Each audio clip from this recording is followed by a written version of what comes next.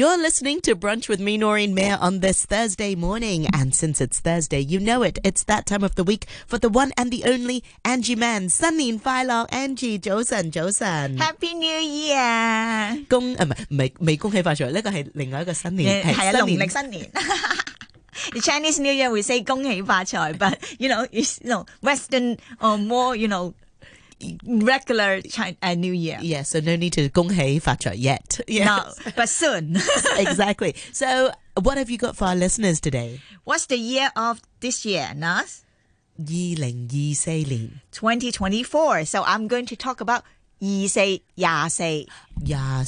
And how it's used in Cantonese phrases. I had to really scratch my head. I only thought of one phrase, but yeah. Yes. Can you share with me? Just 24味, you know? Yes, the herbal tea. The herbal tea, yes. Yeah, 24味 is the 24 favorite tea. It's one of very popular Guangdong herbal tea. So it will help you to release your fire inside. 熱氣 and hot inside. But it is really good if you are very hot and then you take the 24味. What 24. Can I say? I'm very hot, so I should be taking 24味 yes, all the time. Yes, all the time. This is, you, Nas. My drink, yes. Yes. So, yes, 24 herbal teas is a very popular herbal teas in Hong Kong. So it made of 24 flavors actually. Yeah, the materials, 24 24 herbs. Yeah, literally. 24 wow. herbs, kind of herbs. But of course, you have to consult your doctors if you're taking it. Particularly, it's kind of cool your body. So if you are pregnant or if you're too young, you better not to have it. Yeah, because if it's too cooling, then you'll get a tummy ache. Yeah, exactly. So also for 24, I'm thinking of another thing, Nos. It's about 孝順, filial piety. Oh, yeah. Oh, now that you mention it, yes, I have. I know what you're going to say, yes. So 24孝 is a very good, a Chinese virtue. So if you are 24孝, that means you are very good to your parents. So you are listen to very obedient to their, their orders or their advice whatsoever. And so looking after them and caring about their every move. Angie, you're 24孝. Oh, you're so kind, but you're also 24孝 mama. So let's go into the details. So 24孝, it also means sometimes in Cantonese, we will say if you are 24孝 mama or 24孝女, or particularly if you say 24孝男朋友. Have you heard this? 24孝女朋友. No, I never even heard of 24孝 mama. I heard of 24孝女or 24孝仔. That means they are parents. They are very caring. All the time they stand by you. So 24孝 boyfriend is really, when you say, oh, your boyfriend is so good, and then you will say, oh, 24孝男朋友, that means he's 24 hours standby for you. Whoa. So whenever you ask for something, whatever you need, maybe you want to send you home, say good night, good morning every day, and also maybe do whatever you ask for. I want a milk tea. I really feel like milk tea. And then he just go, okay, I buy you a milk tea, okay? Whatever you ask for, he's, stand by. Too much, right? But, sometimes people, they think it's just they need really to be looked after. Yeah, sure. So sweet. So, 24孝 mama, that means, she does everything for her daughters, for her sons, whatever they ask for. But sometimes it's good in a way, but sometimes it cripples them as well. And spoil them exactly, too much. So yes. 24孝is, you have to interpret it. A balance, yeah. Make a balance of it. So, of course, you also say, 你唔好亂噏24啦, Nos. Oh, yeah. Wow, now that you mention it, I have heard of this phrase, but it doesn't come to the top of my head. Yes, 亂噏24. Yes, 亂噏24 means, you talk rubbish and you talk, nonsense, talk, so 亂噏, that means, you just make up something.